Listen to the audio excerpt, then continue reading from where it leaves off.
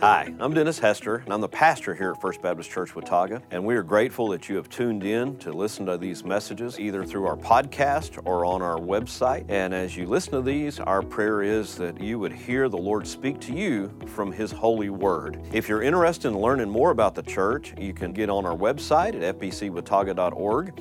From there, there's a place where you can plan a visit, you can learn more about our beliefs. You can also request prayer through the prayer request page. We'd love to hear from you. We'd love to get to know you. The most important thing that I'd communicate to you is as you listen to God's Word, that you find a place to get plugged into a local congregation, whether it's here at First Baptist or another local church where you live.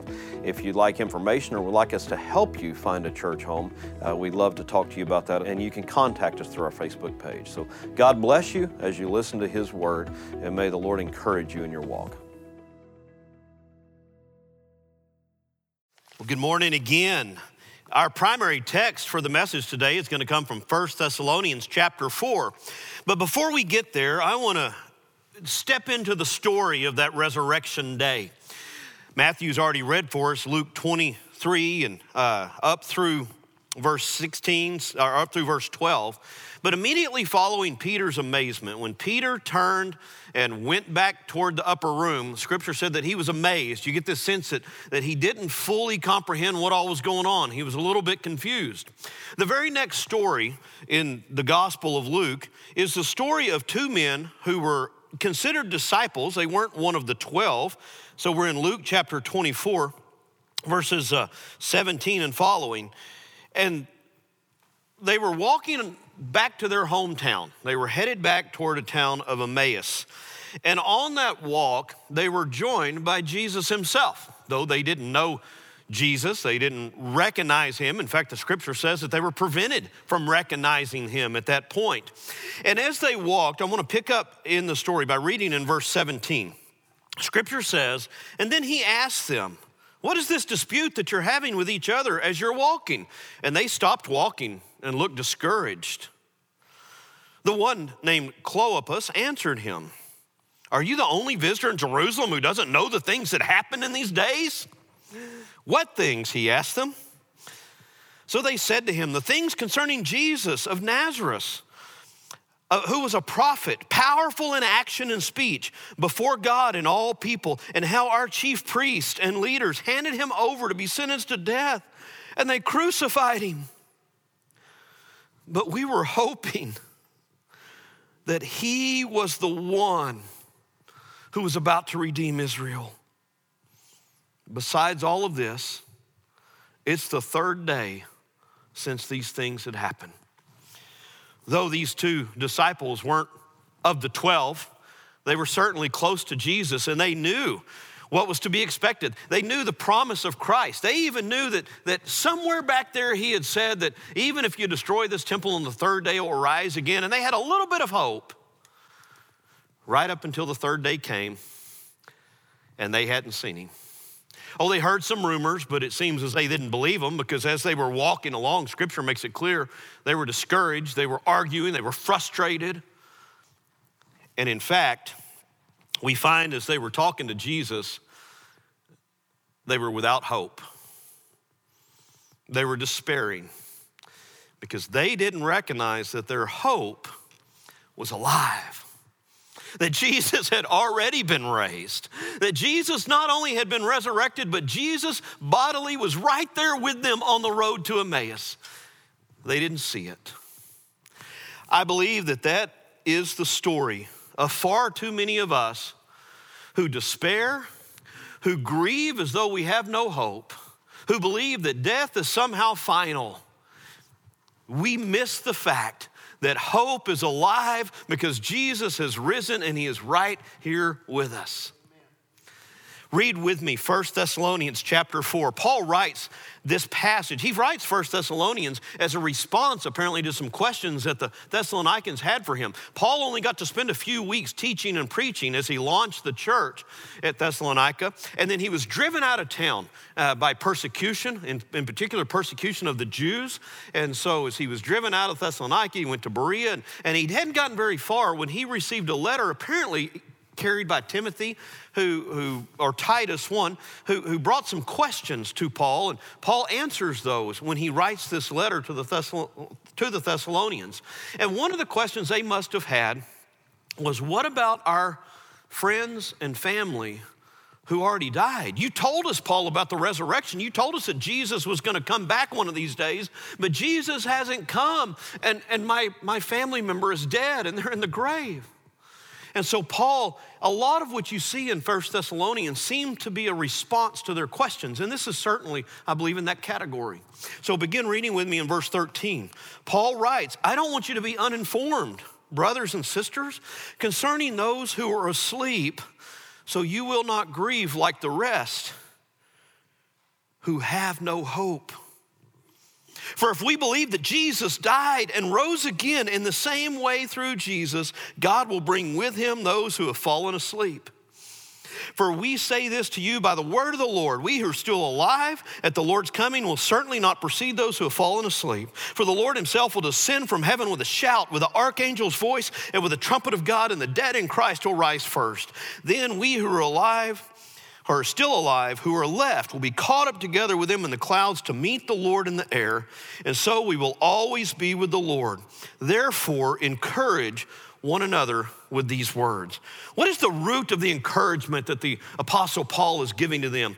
It is centered on, focused on what took place that weekend between Friday morning and Sunday morning, between the death of Christ on the cross and his resurrection from the tomb. Look with me at this passage. He says, we don't want you to be uninformed, brothers, concerning those who have fallen asleep, so that you will not grieve like the rest who have no hope. I want you to notice here that Paul does not belittle the Thessalonians' grief. He doesn't belittle their faith. In fact, he recognizes that they will grieve. Their loved ones, their brother, their sister, their mom, their dad, their child, their friend has taken their last breath on this earth. And they're uncertain of that person's future. And so Paul recognizes our grief. See, just like the disciples from Thursday night, really, in the middle of the night, early Friday morning, until Sunday when they begin to really see the light, we will grieve. Peter, James, and John had lost everything. Who knows the depth of their grief? First, they were grieving the loss of a loved one. They had loved Jesus. They had walked with Jesus. Peter even declared his allegiance to Jesus and said that I will stand by you. And yet, they watched Jesus die. They saw him beaten with the flesh stripped from his body. They witnessed Jesus as he was hung on the cross outside of the gates of the city. They knew that his lifeless body had been removed from the cross and placed in a tomb. The disciples faced head on the death of their Lord, of their Jesus, of their friend. And certainly they were grieving his death.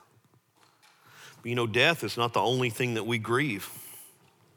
We grieve for many reasons. I believe that the disciples also were grieving the loss of their identity. What were they going to do now? They were the followers of Christ. They were his central band. John and Peter had just had an argument about who was going to get to sit at the right hand of the throne. They were excited about the coming kingdom. They knew who they were. They were the first lieutenants of the King of Kings, the Lord of Lords. They were going to get to be there seated on the throne next to him, and that was all gone. When Jesus died, it was over. You saw on the road to Damascus, Cleopas, his hope was that Jesus was going to redeem Israel. That was still the prevalent view of what the Messiah was going to accomplish, that he was going to restore their nation to a place of prominence. He was going to get them out from under that Roman rule. It was a materialistic view, and yet that was their hope. And all that hope was gone. Certainly it was an unfounded hope. Jesus came to establish an eternal kingdom, not a material kingdom. I think far too often we as Christians place our hope in that same unfounded truth, that same unfounded idea that somehow Jesus came to make us rich and healthy. That's not what Scripture says. Scripture says that he shed his blood so that we could have forgiveness of sins and have eternal life. But they had lost it all. They'd lost their identity. They'd lost their hopes for a kingdom. They'd lost their jobs. Peter, James, and John knew what their jobs were. They had been fishermen. They left their boats, they left their fishery, and they went on a journey with Jesus, and they were going to be a part of this new kingdom. And now their jobs were gone. They lost their identity. They lost their hope of this new kingdom. They lost their jobs. You know, right now we live in an environment, in a country, in a culture that has been devastated. Not only have we been devastated by the pandemic, I believe that we've been devastated even more so by the fear that has been driven by the pandemic. That's caused us to shut down our economy. It's caused us to close the doors to our businesses. It's caused us to shut down manufacturing. And because of all of that, many of you have lost your jobs. Many of you have lost your identity. Many of you are afraid of losing your homes. And it seems like hope is disappearing. We grieve for a lot of reasons. Sometimes we grieve out of fear. We grieve over material things. And sometimes we just simply grieve over the deep sense of loss that's come through divorce, separation. Right now, there's a lot of grieving going on from grandmas that can't see their grandkids. But Paul reminds the Thessalonians that though we grieve with hope. And that's the message of today. I'm sure these disciples also faced questions about their own mortality.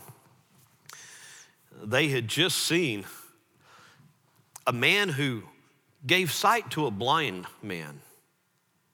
He had raised Lazarus from the grave after Lazarus had been in the tomb 4 days. They had seen Jesus who had caused a crippled man to stand up, pick up his bed, and carry it out the door celebrating. They had witnessed time and again Jesus perform miracle after miracle. And now he's dead. Not only was he dead, he was brutally tortured and beaten and broken by the same Roman government who these disciples already were afraid of. And so certainly they were afraid for their own lives. That's one of the reasons that the disciples fled. When they were in the garden, the scripture says that all of the disciples fled. They all scattered and ran and hid. We know that John showed back up at the foot of the cross at some point. We know that that Peter was kind of hanging around outside of the trial where he denied Christ. But ultimately, they all fled and hid. They were hiding in the upper room all day Saturday and Sunday morning when Jesus appeared to them. They were hiding because they were afraid for their lives. They were facing their own mortality. Oftentimes when we see the loss of a loved one or we experience a horrible news from the doctor, that fear, that grief for our own mortality grips us. And yet, the reminder that the Apostle Paul gives the Thessalonians is we don't grieve as those who have no hope. We will all share, every one of us will share in the grief of Good Friday. Every one of us shares in the pain of the cross in one way or another. Every one of us does, because we all face loss. We all face suffering. We all face not only our own mortality, but we face the loss of loved ones. Yes, we will all grieve. But as believers in Jesus Christ, we can all grieve with hope. It started on the cross, certainly. But that's not where the focus of this passage ends. He says, so that you will not grieve like the rest who have no hope, for we believe that Jesus died. Yes, because Jesus died, we have some hope. See, hope didn't just begin at the resurrection. Our hope began at the cross. Because before we could receive eternal life, something else had to happen. Our sin had to be dealt with. In fact, that's really what Good Friday was all about. That's what makes it good. Jesus shed his blood on the cross so that you and I could be forgiven of our sin. Hope began on the cross. When Jesus, in fact, you could back it up just a little bit. You could argue that hope began in the heavens when God made the decision to reach out to us by sending his son to die for us. You could make the argument that hope began in the manger when Jesus stepped into onto this earth, into the womb or into that manger, into the womb of Mary and then into the manger there at Bethlehem. You can make the argument that hope began when Jesus began his ministry. You can make the argument that hope began when Jesus confessed in the garden, Heavenly Father, if there's any other way, remove this from me, but nevertheless, not my will, but your will be done. But however you look at it, wherever you look, whatever time frame you choose, hope began in Jesus and what he chose to do for you and I on the cross that Friday. Our hope began because it was on the cross that we find justification for our sins. It's on the cross that Jesus shed his blood so that we could receive forgiveness of our sins. See, Jesus didn't die because he had to. And Jesus didn't die because he wanted to. Jesus died because he loved you and I. And he wanted to offer us an incredible gift of eternal life that we could only grasp a hold of if our sins were first cleansed. And so on the cross, Jesus shed his blood. And when he cries out on the cross, it is finished to the Heavenly Father. I believe that the alternate translation of that was on his mind, paid in full. Jesus had paid the price for your sin and my sin. He had paid the price for the sins of the world to offer us forgiveness, to offer us cleansing, that our sins could be washed away. Jesus redeemed us on the cross. Hope began on the cross. If you have never put your faith in what Christ did for you on the cross to give you forgiveness of sins, I plead with you, begin there. You'll never be able to get to the glory and the joy of the resurrection if first you don't begin on the cross. If you don't come to Christ at the cross, laying yourself down and saying, Lord, you're right, I'm a sinner. I need forgiveness of my sins. I need you to wash away my sins. I need your blood. I need that gift. If you never receive that gift of eternal life from Christ, you'll never experience the glory and the joy of Easter and the resurrection. We believe that Jesus died and offered us forgiveness for our sins.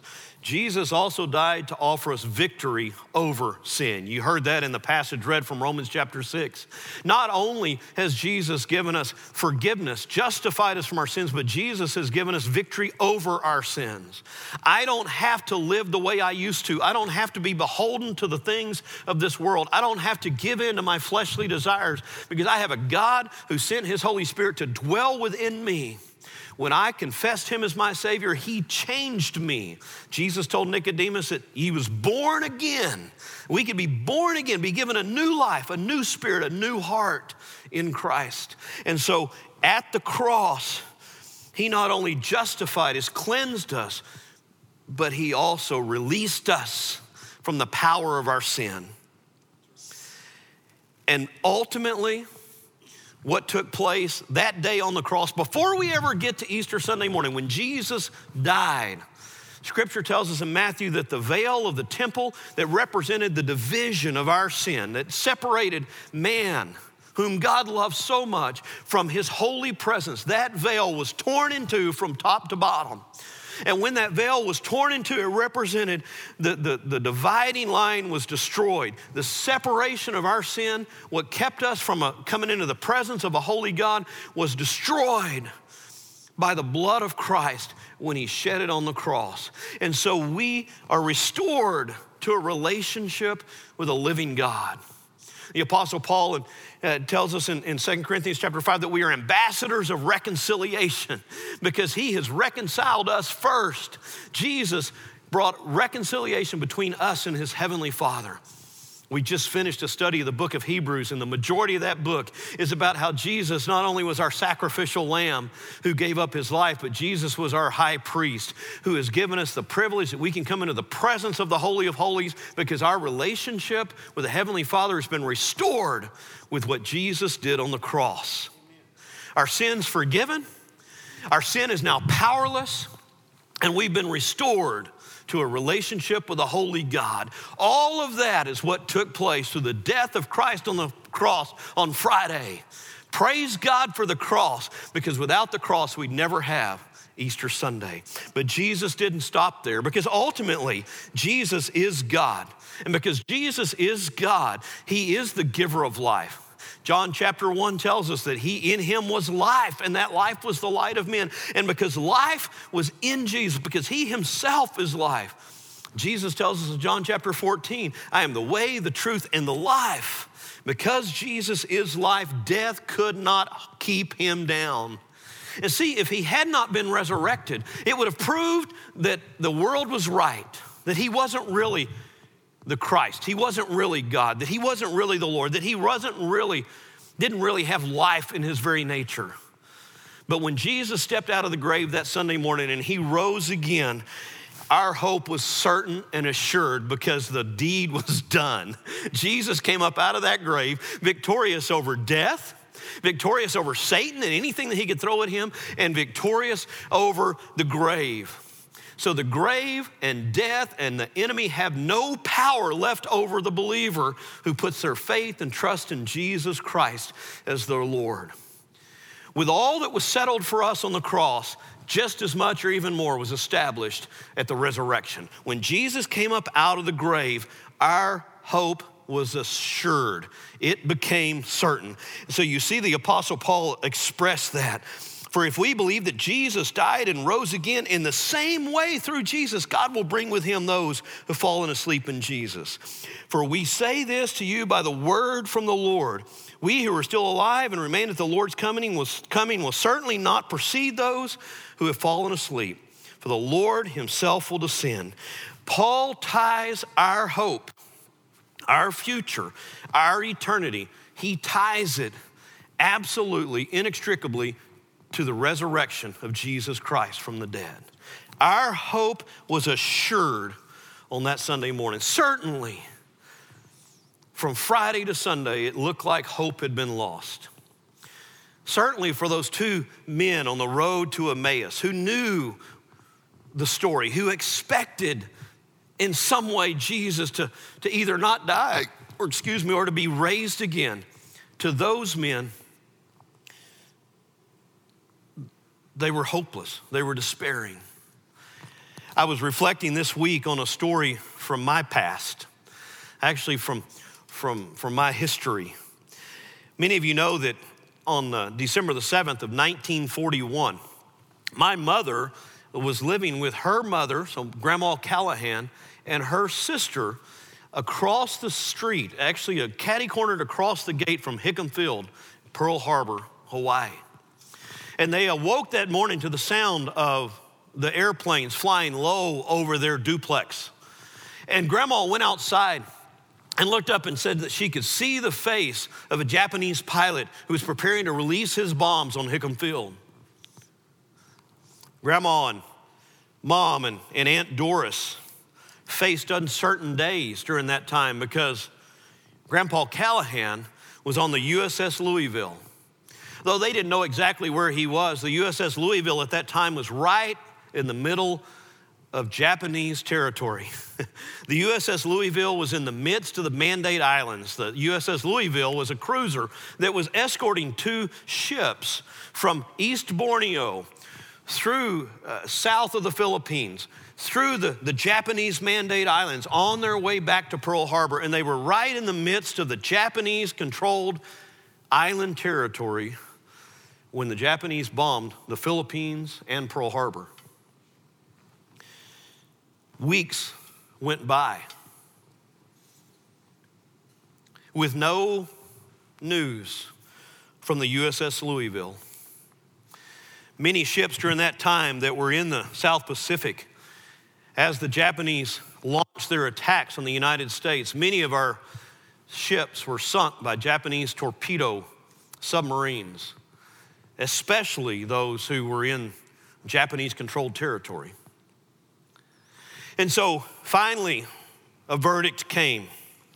The command staff, after not hearing for weeks from the USS Louisville, began to contact the families and say that the Louisville must have been lost. It must have been sunken. Certainly, after not hearing for weeks, it had been destroyed. The day after that news began to go out, the USS Louisville cruised into Pearl Harbor. Imagine the joy and the celebration on those families' lives when they realized that hope was alive. Their grief was not fatal. Their fear was unfounded. What they thought was death was not final because their hope was alive. Praise God for the commander of the USS Louisville, who, though he received orders and was commanded to identify himself and let the command of the fleet know where they were, he thought, you people are crazy. We're in the middle of Japanese territory. They went radio silent until they cruised into Pearl Harbor to make sure that his ship and his sailors were safe. I want to tell you that even though it looked like all hope was gone, when the Son of God, the one who seemed to have all of the power, the one who seemed to have the power and the authority to raise people from the dead, once he died, it seemed like hope was lost. But when he came back up out of that grave, a great celebration began because hope was restored. Peter became aware that his hope was alive, and it transformed him from a man who was fearful and afraid to a man who became a leader of the church. Those two guys on the road to Emmaus, when they found out it was really Jesus, oh my gosh, how their hearts must have been lifted. They got excited, they were filled with joy, and then he disappeared. But they knew from that point forward that their hope was alive. Folks, we celebrate the resurrection today because even though oftentimes on this earth we're filled with grief, we can seem to be overcome with despair. Death seems to take its toll on us. The economy seems to be depressed. Our future seems to be wiped out. Our hope is alive. God, who is on the throne, who breathed this world into existence, is still on the throne. The God who raised Jesus from the dead is still the Lord, and he is still seated on his throne. And Jesus, as our advocate, sits at the right hand of his Father today. Our hope is alive. And as you read through the rest of this text, Paul wants to let the people in Thessalonica know, look, this is not the end, folks. In fact, you'll notice, if you haven't already, in the first couple of verses, he didn't refer to their loved ones as dead. He said that they were asleep because Paul recognized that this was not the final resting place for their loved ones. And so not only do we find the hope alive in the resurrection of Jesus Christ, we find this good news through the rest of this text.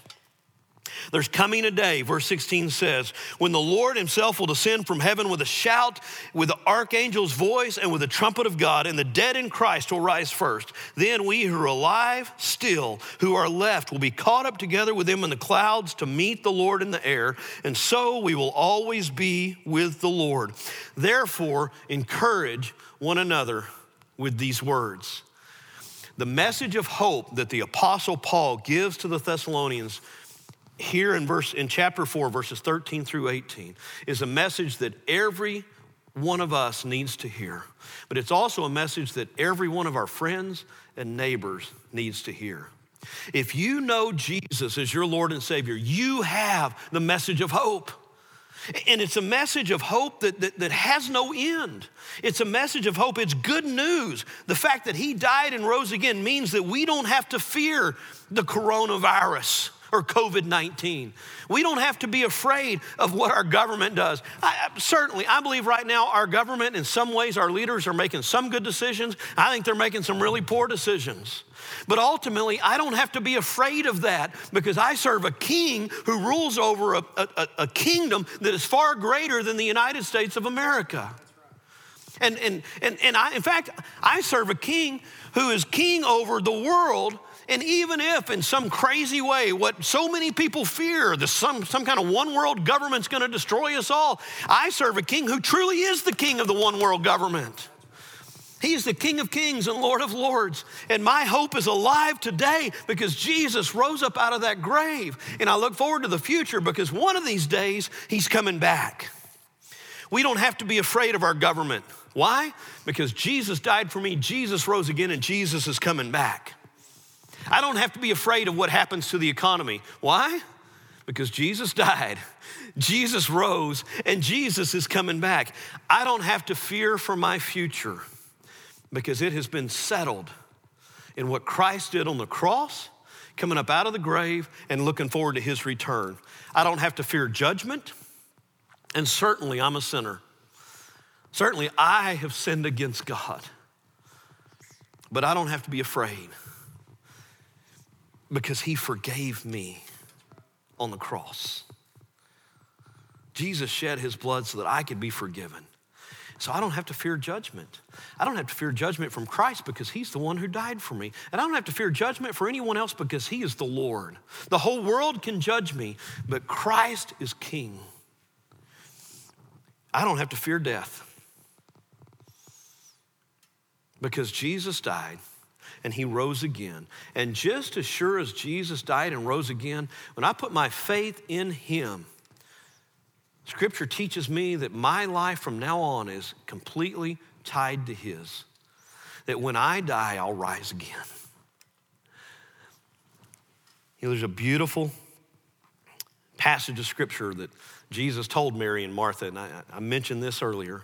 In John chapter 11, Lazarus had been dead. He'd been in the grave 4 days. And Jesus tells him, he said, I am the resurrection and the life. And Mary says, well, we know that the resurrection's coming one of these days, but Jesus said, listen, I am the resurrection. He who lives and believes in me will never die. Well, over 15 years ago, many of y'all know that we stood next to the bedside of our daughter when she took her last breaths. Katie had gone downstairs for a short procedure. And as they were doing this procedure to try to open up the access port so they could continue to do dialysis on her, it released a blood clot that went to her lungs and she quit breathing. And even though she had DNR orders, the techs in that procedure room had not received them. And so they bagged her, they intubated her and started breathing with a bag. And you know, in God's perfect will and his perfect design, it was all good for us. Because ultimately then, we were allowed to come in there and be with her during those last moments. And I remember as we stood next to her, a chaplain stood behind us, a young chaplain, and I asked him, I said, do you mind reading from John chapter 11 for me? And he asked me which verses, and I told him. And he read those words, that those who live and believe in him would never die. After he read those words, we asked the doctors to remove the breathing apparatus, and they did. They asked us, they said, "Are you sure she can't breathe on her own?" And we said, "We know." When they took the tube out, Katie continued to take a couple breaths. Until I remember Susan looked down at Katie and said to Katie, "It's okay. You can go home now." Because see, we knew that Katie wasn't dying. Katie was stepping out of this body and stepping into eternity. We weren't afraid of death. Yes, we grieved. And you see the tears in my eyes. I still grieve because I miss her. I still grieve the loss. I still grieve over that pain. But I don't grieve as one who has no hope. My hope made certain that day 2,000 years ago when Jesus came up out of the grave, victorious over death. And one of these days, his words tell me that I can be encouraged. I can be encouraged with these words because I'll see her again. Thanks be to God who sent his son to die on a cross, who rose again and who is coming back, because hope is alive in Jesus. He is my hope. If you've never come to that place where you have put your full hope for your eternal life in Christ, let me encourage you, don't let this Easter pass. Before you get alone with God, right there in your home, you can go to your bedroom or wherever you happen to go,